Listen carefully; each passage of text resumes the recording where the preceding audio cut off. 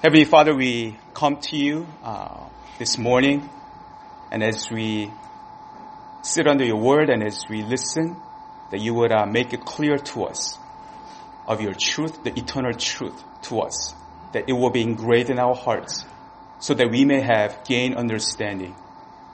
So speak to us, Lord. In Jesus' name we pray. Amen. So, can you guys believe that this is the last Sunday of 2018? I hope you guys had a good the Christmas break, or if you had a break. But as we think about this past year, I think all of us can agree that all of us have had our share of ups and downs. If you just stop and think about it, there are a lot of things that have happened. Some things that are really exciting, great, but there are also things that were not so great, the things that are forgettable. But through it all, one thing still remains the same, and it is that God still reigns supreme over all. And that's something that we have to just think about. And today's message, I titled it The Journey to Emmaus. Before we go back to Genesis, we're going to be looking at the centrality of the gospel today and next week. So this past week, PJ asked me what I would be speaking on for next 2 weeks. And I told him about this, and then when he heard it, he kind of chuckled, and he just shook his head as if to say, this guy, this is all that he talks about, right? But it's okay. It's okay. The preaching the gospel is my passion, and I believe it is my calling. And, for me, I really want to know the gospel more in a deeper way, and to really make it known to people. Every day we interpret what people say. When people say some things, when it's not really clear, we want them to really clarify it to us. Hey, so what do you mean by that? Right? And so we ask for clarification. And even though we hear what they say, and yet sometimes what we hear is not so clear to us. We don't know exactly what he or she means. So we say, hey, what do you mean by that? And then so we have to kind of explain. This is what it means. And as Pastor Jay has done in the beginning of the worship service, as we read the scripture for call to worship.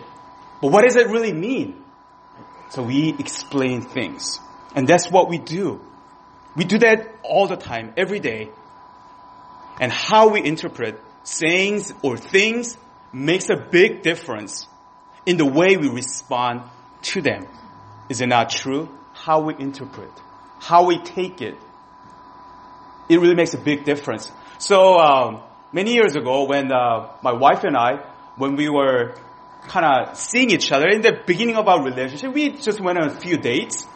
And then I was saying, she's mighty fine and she's mine, right? And so one day I decided to have a DTR session in the define the relationship. Are we going to continue kind of going on dates? Or are we going to kind of take this to the next level? And for me, as a man, I have to just take the initiative and then say, all right, I'm going to just ask her that we're going to go take this to a next level. And, you know what that means. It means that we're going to not simply just kind of date around, but it's a courtship, right? And so I asked her, right? And so would you like to, and I'm really interested in you. And so let's take this a step further.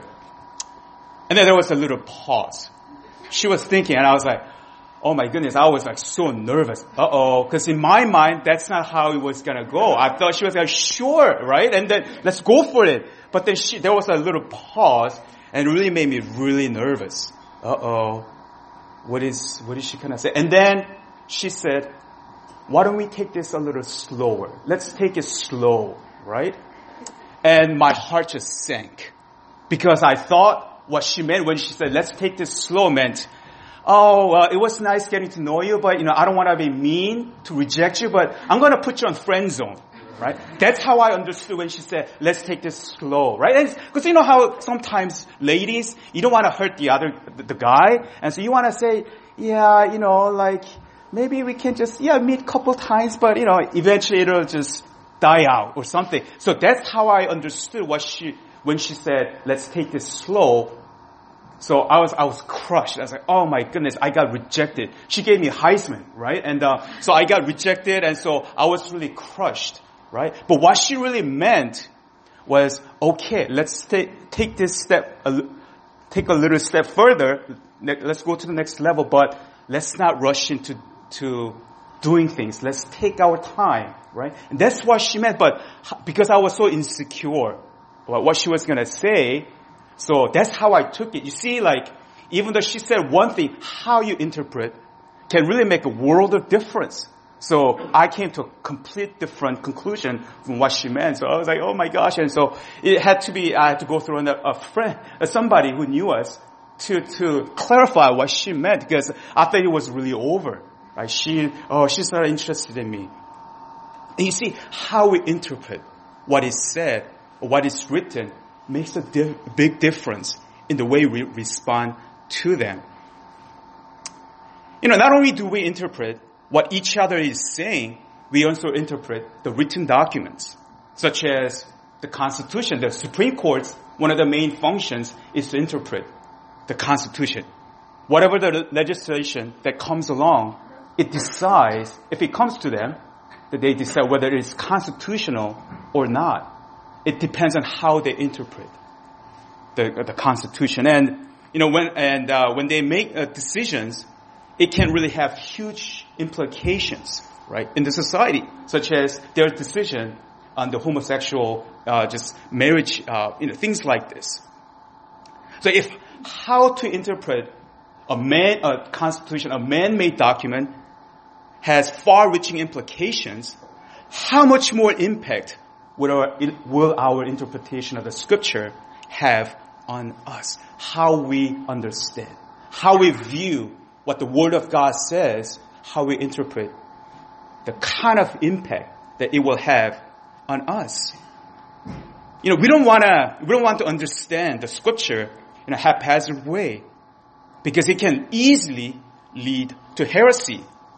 If you have a superficial understanding of the scripture, if it is no more than an ancient religious text, barely relevant to you, then you are not going to really take the scripture seriously, and as a result, you are not going to take God seriously.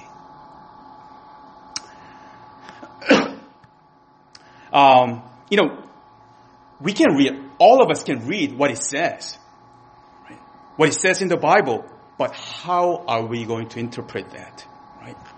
What does the text mean? What is it really saying, right? That's a bigger issue. How we understand the scripture, what is written there. And this is where pastors or the leaders of the church come into play. We play an important role. Because with a superficial understanding, we're going to draw a flawed or wrong theology, right? And that's why prosperity gospel, Jehovah's Witnesses, Mormons, there are such examples of really coming to a wrong conclusion because of the erroneous way that they interpret the Bible. So they're all saying all these things that are wrong. When I was a teenager, when I didn't really know much about the Bible, I've been to church all my life, so I thought I knew. And then there was a revival meeting that I attended. And the pastor, the guest speaker, said this about the demon, right? Basically, he said the demons, a lot of them are the souls or the ghosts of the people, the unbelievers who die. So when they die, their souls, they don't just go anywhere. They just float around on earth. The legions of demons that Jesus talks about, that's why there are so many demons. When I heard that, I was like, oh my gosh, there are so many non-Christians who die. So think about how many demons there must be. It freaked me out. And I was really scared. And it was because it came from a pastor from the pulpit. I took it in. I didn't really know I didn't really have a sound theology.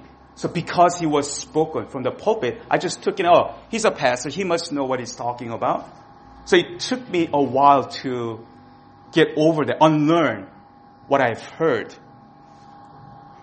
You see, it's very important for us to really understand the scripture biblical way. The thing is, the disciples of Jesus, as we see here, weren't that different. Even though they followed Jesus and they heard him speak many times, their understanding of Jesus was incomplete and foggy at best. They knew that Jesus was an extraordinary man.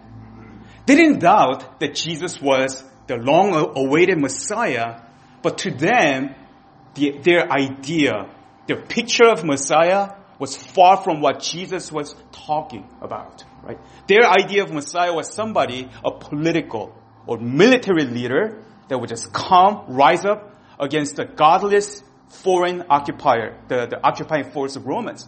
That he's gonna rise up, the Messiah is gonna come and basically drive them out by force and restore the former glory of Israel back in the days of David. So that's their idea of Messiah. When they said Messiah, that's their idea.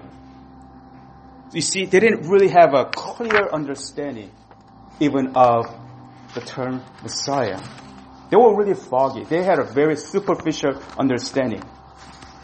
It's like me and my wife, once again. In the beginning of our relationship, I thought, by just, how like when you are dating in the beginning, you put up the best front. So, you just want to present yourself, the best version of yourself. And so I thought I kind of knew.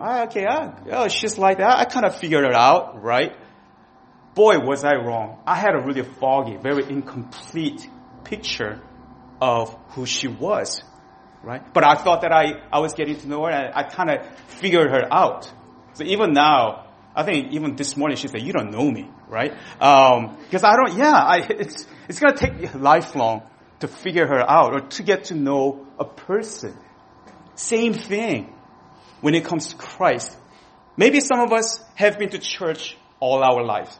And every Sunday you hear basically the same message over and over again. And so you come to think that you may already know about Christ, what the Bible says, you know something about God. But that's not necessarily true. Just because you hear things does not mean that you have the right understanding. Right? So here, this is what in this long passage that we just read, that's what we see on this Easter Sunday, the first Easter Sunday in this passage. That they were talking to themselves, oh my goodness, how can this be? The Messiah, the military and political leader that was going to just deliver us from Romans, he becomes condemned as a criminal and he actually dies.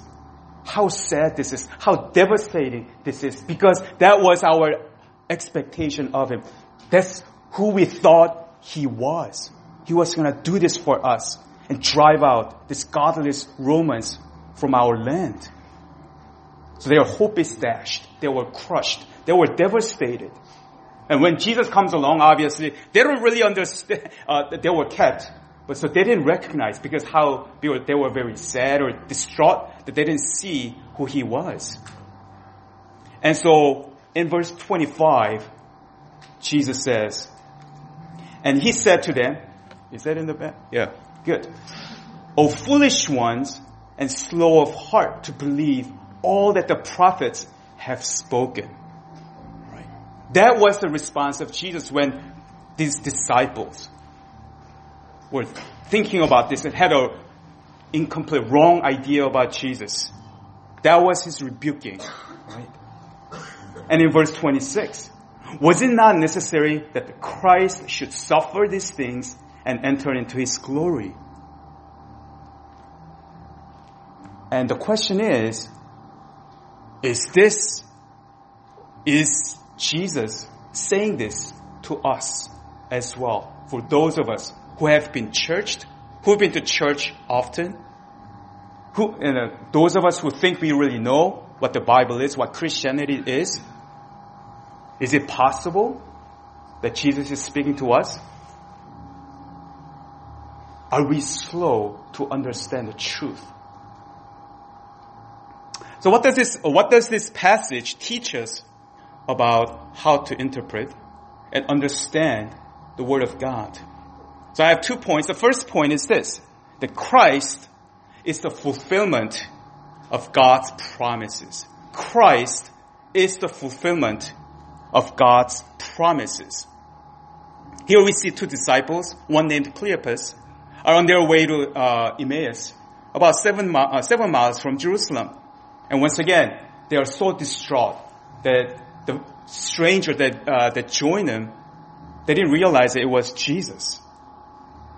And what follows reveals their understanding of Jesus. Because in verse 19, it says this, "And he said to them, 'What things?' And they said to him, 'Concerning Jesus of Nazareth, a man who was a prophet, mighty in deed, and word before God and all the people, and how our chief priests and rulers delivered him up to be condemned to death and crucified him.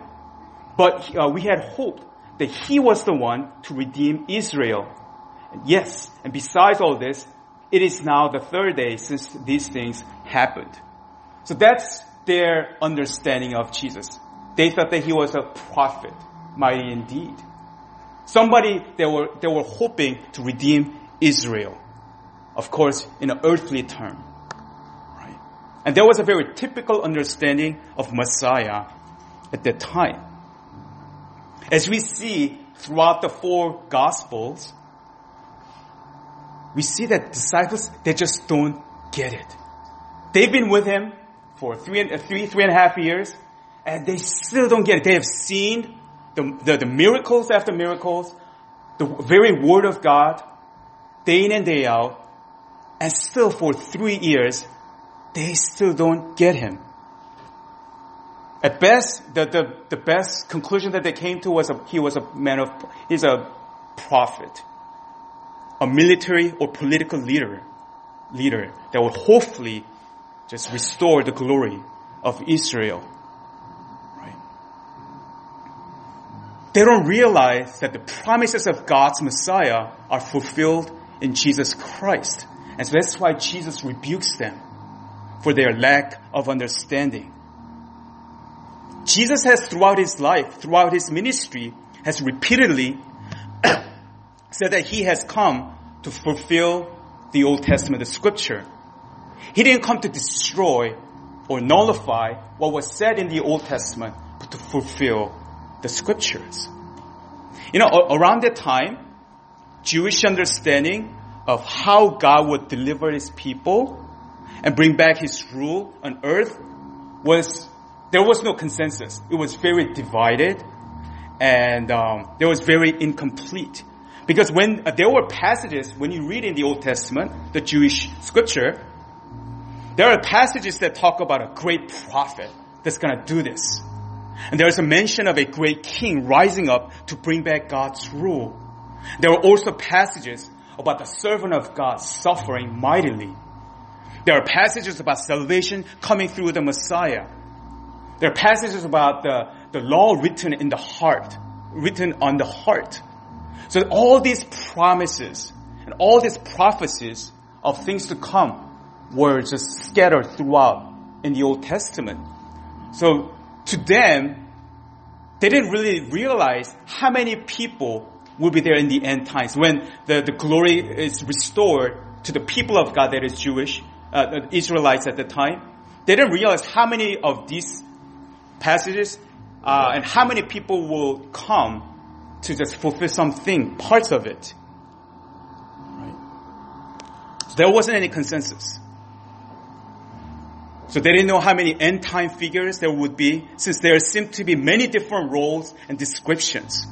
So into this confused and incomplete understanding of the scripture, Jesus comes and he claims that all these scriptural promises are unified in him. All the strands, right? The powerful prophet, a mighty prophet like Moses or Elijah, right? A mighty king, the son of David, the suffering servant, the Messiah, the Son of God, are all wrapped up in one person, Jesus. When all that their understanding at the time, so maybe, would there be like 4 or 5 people that's going to come and just fulfill all these things? So they didn't know. There wasn't any consensus. They didn't know. But nobody had any idea that there will be only one person that would fulfill all these promises.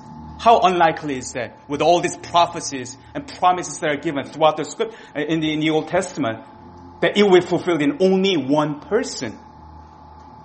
That it was just beyond their understanding, beyond the wildest of their dreams. A key theme in the whole Bible is that glory follows suffering. Right? That's just the way God has designed it. And yet, people at that time, when they thought about Messiah, the Son of God, they only thought about glory. Oh, He's gonna come and just, crush the enemy and restore the glory that we have enjoyed from the times of David. They couldn't fathom the suffering had to precede glory. But that's how God has designed it. And Jesus' life was about that. He suffered and now He's glorified. And the link between the two, His suffering and His glory, was His resurrection. Right? And because of His resurrection, all the promises converge on Jesus. Right? It's like this. I'm sure you guys have heard this. When there was this big elephant, and then they had some blind man just go and touch, and they describe to them what an elephant looks like. So one blind man goes to the legs, right? He just touches it, and he describes the elephant as elephant is like a tree trunk. It's this round, cylinder thing. So that's what elephant is. And yet another blind man goes and happens to touch the side, his body. No. Elephant is not like a tree. What are you talking about? It is like a wall, right? It's just this long, wide wall, right? Elephant is like a wall.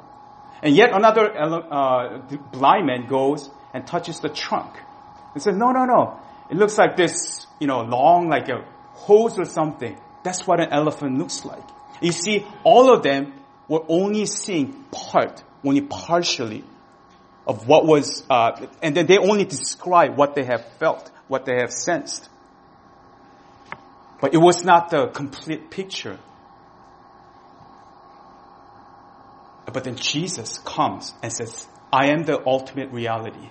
All these promises that were given, all the prophecies that were given in the Old Testament concerning the coming Messiah, I have come and have fulfilled every one of them. Only in one person. There is a progressive revelation of God's promises. That there was this progression of revelation. As we looked at from Genesis on, that there was this little bit. God didn't just drop the whole picture on us, but little by little, He would just give glimpses of His promises. But then there was this crescendo, right? There was this greater and greater understanding and revelation of God. So people were still longing and waiting. So when is this person how is this gonna all come to an end? And so Jesus says, the Christ had to come and do all these things. I am the one who has fulfilled all the promises that have been made in the scriptures. Right? There's something that we have to understand is how we are to interpret. And the second point is this. That all of this is really the crux of the message. Is all of Scripture bears witness to Christ. All of Scripture bears witness to Christ. Jesus is saying all of Scripture really points to Him. I'm not just talking about the New Testament, but even in the Old Testament, because the Scripture that Jesus is referring to here, obviously, is the Old Testament. I said this when we were going through the early chapters of Genesis. The casual reading of the Old Testament leads people to think that the Old Testament is all about God's dealings with Israel. That it doesn't really seem relevant to us because we are not Jewish. Right? But that's not how we are to understand Scripture. And another tendency is to read the Old Testament stories as isolated, somewhat loosely connected stories, but they don't really connect. There isn't really any common thread. I mean, if you think about it, what does the fall of Adam and Eve have to do with Noah's Ark or with Exodus or David and Goliath and all these stories that we hear? And that's how I used to read the scriptures, especially when it came to the Old Testament. I basically just read each one and on its own. It just stands on its own, and I try to find the moral of the story. So what is this really saying? Okay, so the fall of Adam and Eve is this, David is this, and this story is this. I didn't really see any connections. To me, the Old Testament was basically a bunch of hodgepodge stories, cool bedtime stories, right, that we used to hear. I used to hear growing up in the church. But you see, there is this whole new dimension that many people really miss. And that is the foreshadowing of Christ in the Old Testament. And verse 27 is the key verse to our understanding of how we are to understand, how we are to interpret the scripture. Verse 27, it says this. And beginning with Moses and all the prophets, he interpreted it to them in all the scriptures, the things concerning himself. We weren't there, but Jesus says, Luke records that Jesus, starting from Moses, obviously starting from Genesis, he's been going through scripture, passages after passages, right? Showing them to these two foggy, disciples, showing them how the scripture, starting from Moses and all the prophets, basically all the scripture, how it's pointing toward him. It's bearing witness to him. You see, the Old Testament stories are to be understood in light of the gospel and in light of Christ, right? Noah's Ark. As I said before, oftentimes we can just think of, let's be like Noah, right? Let's be like Noah. Let's trust God and then just get prepared for whatever. And let's be like Noah. The focus now then is on Noah or me, what I should do, right?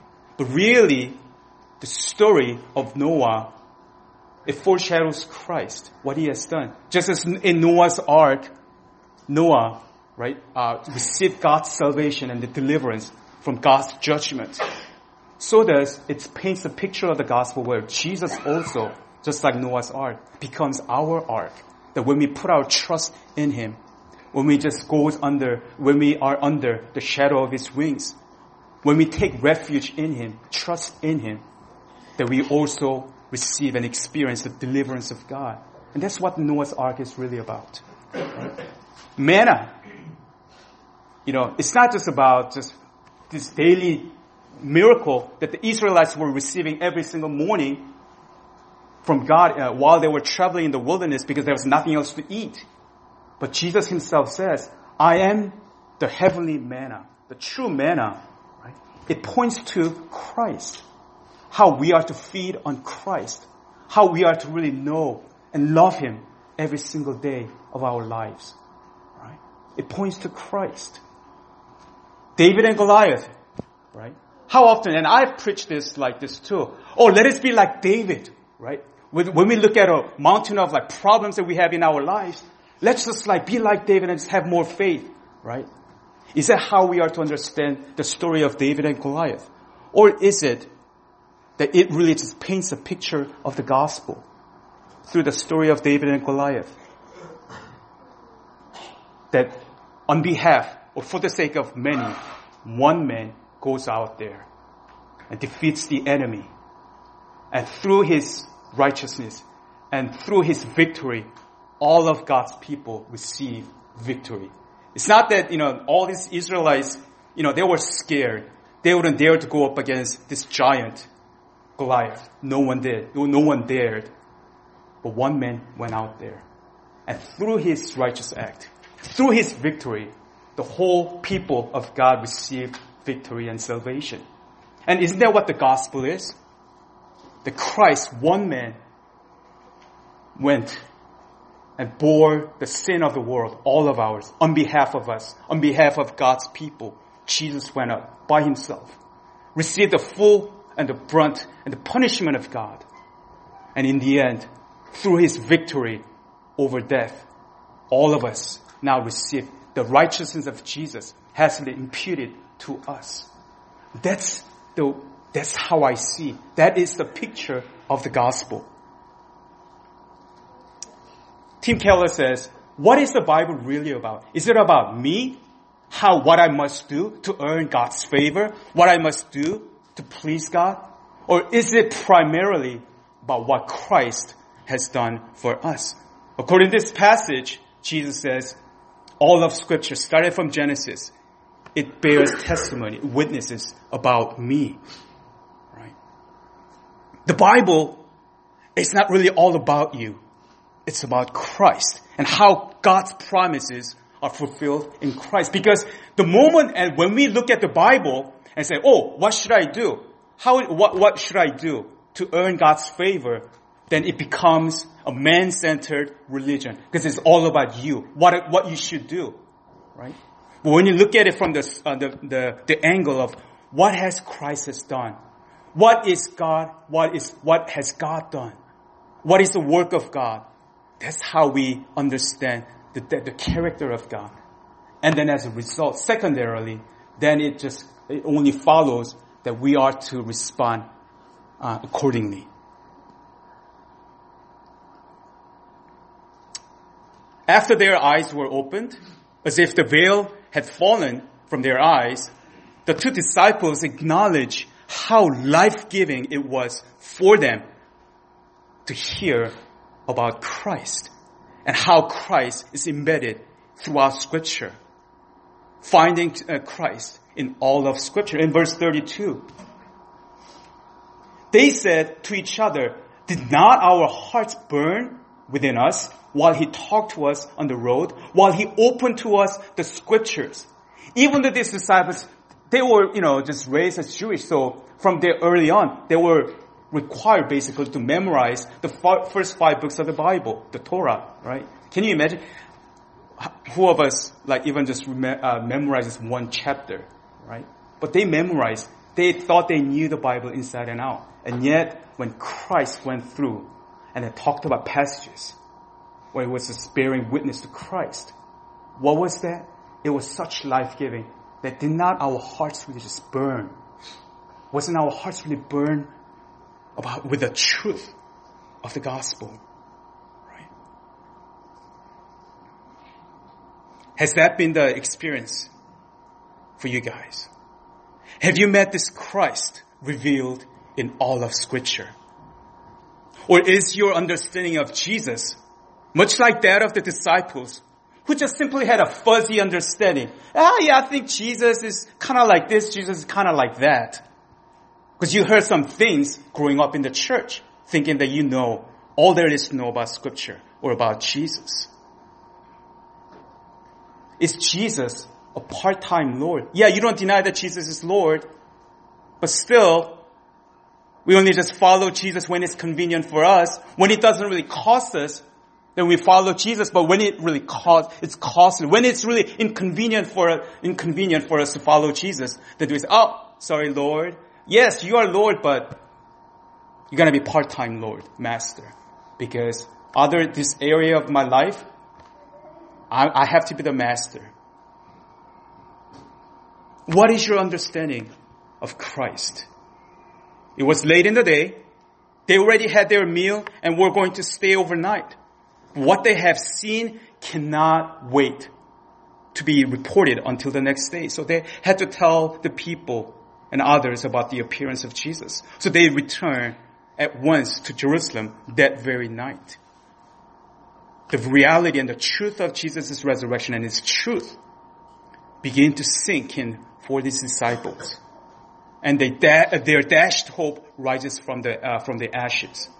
That his resurrection causes the resurrection of their hope. So the question that I want to pose to you is, where are you? Where are we in our journey to Emmaus? Are we like these two disciples, not seeing Christ as he truly is in our lives, even though he is exalted, resurrected Christ? But do we still just regard him as a part-time Lord? or somebody that we would kind of just hear about on Sunday morning.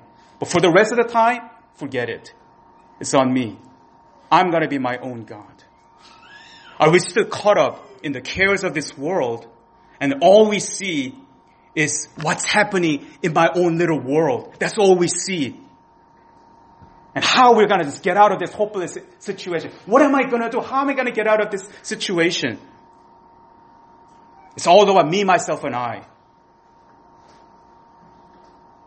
Do we turn to the scriptures? And all we see is about me, what I should do?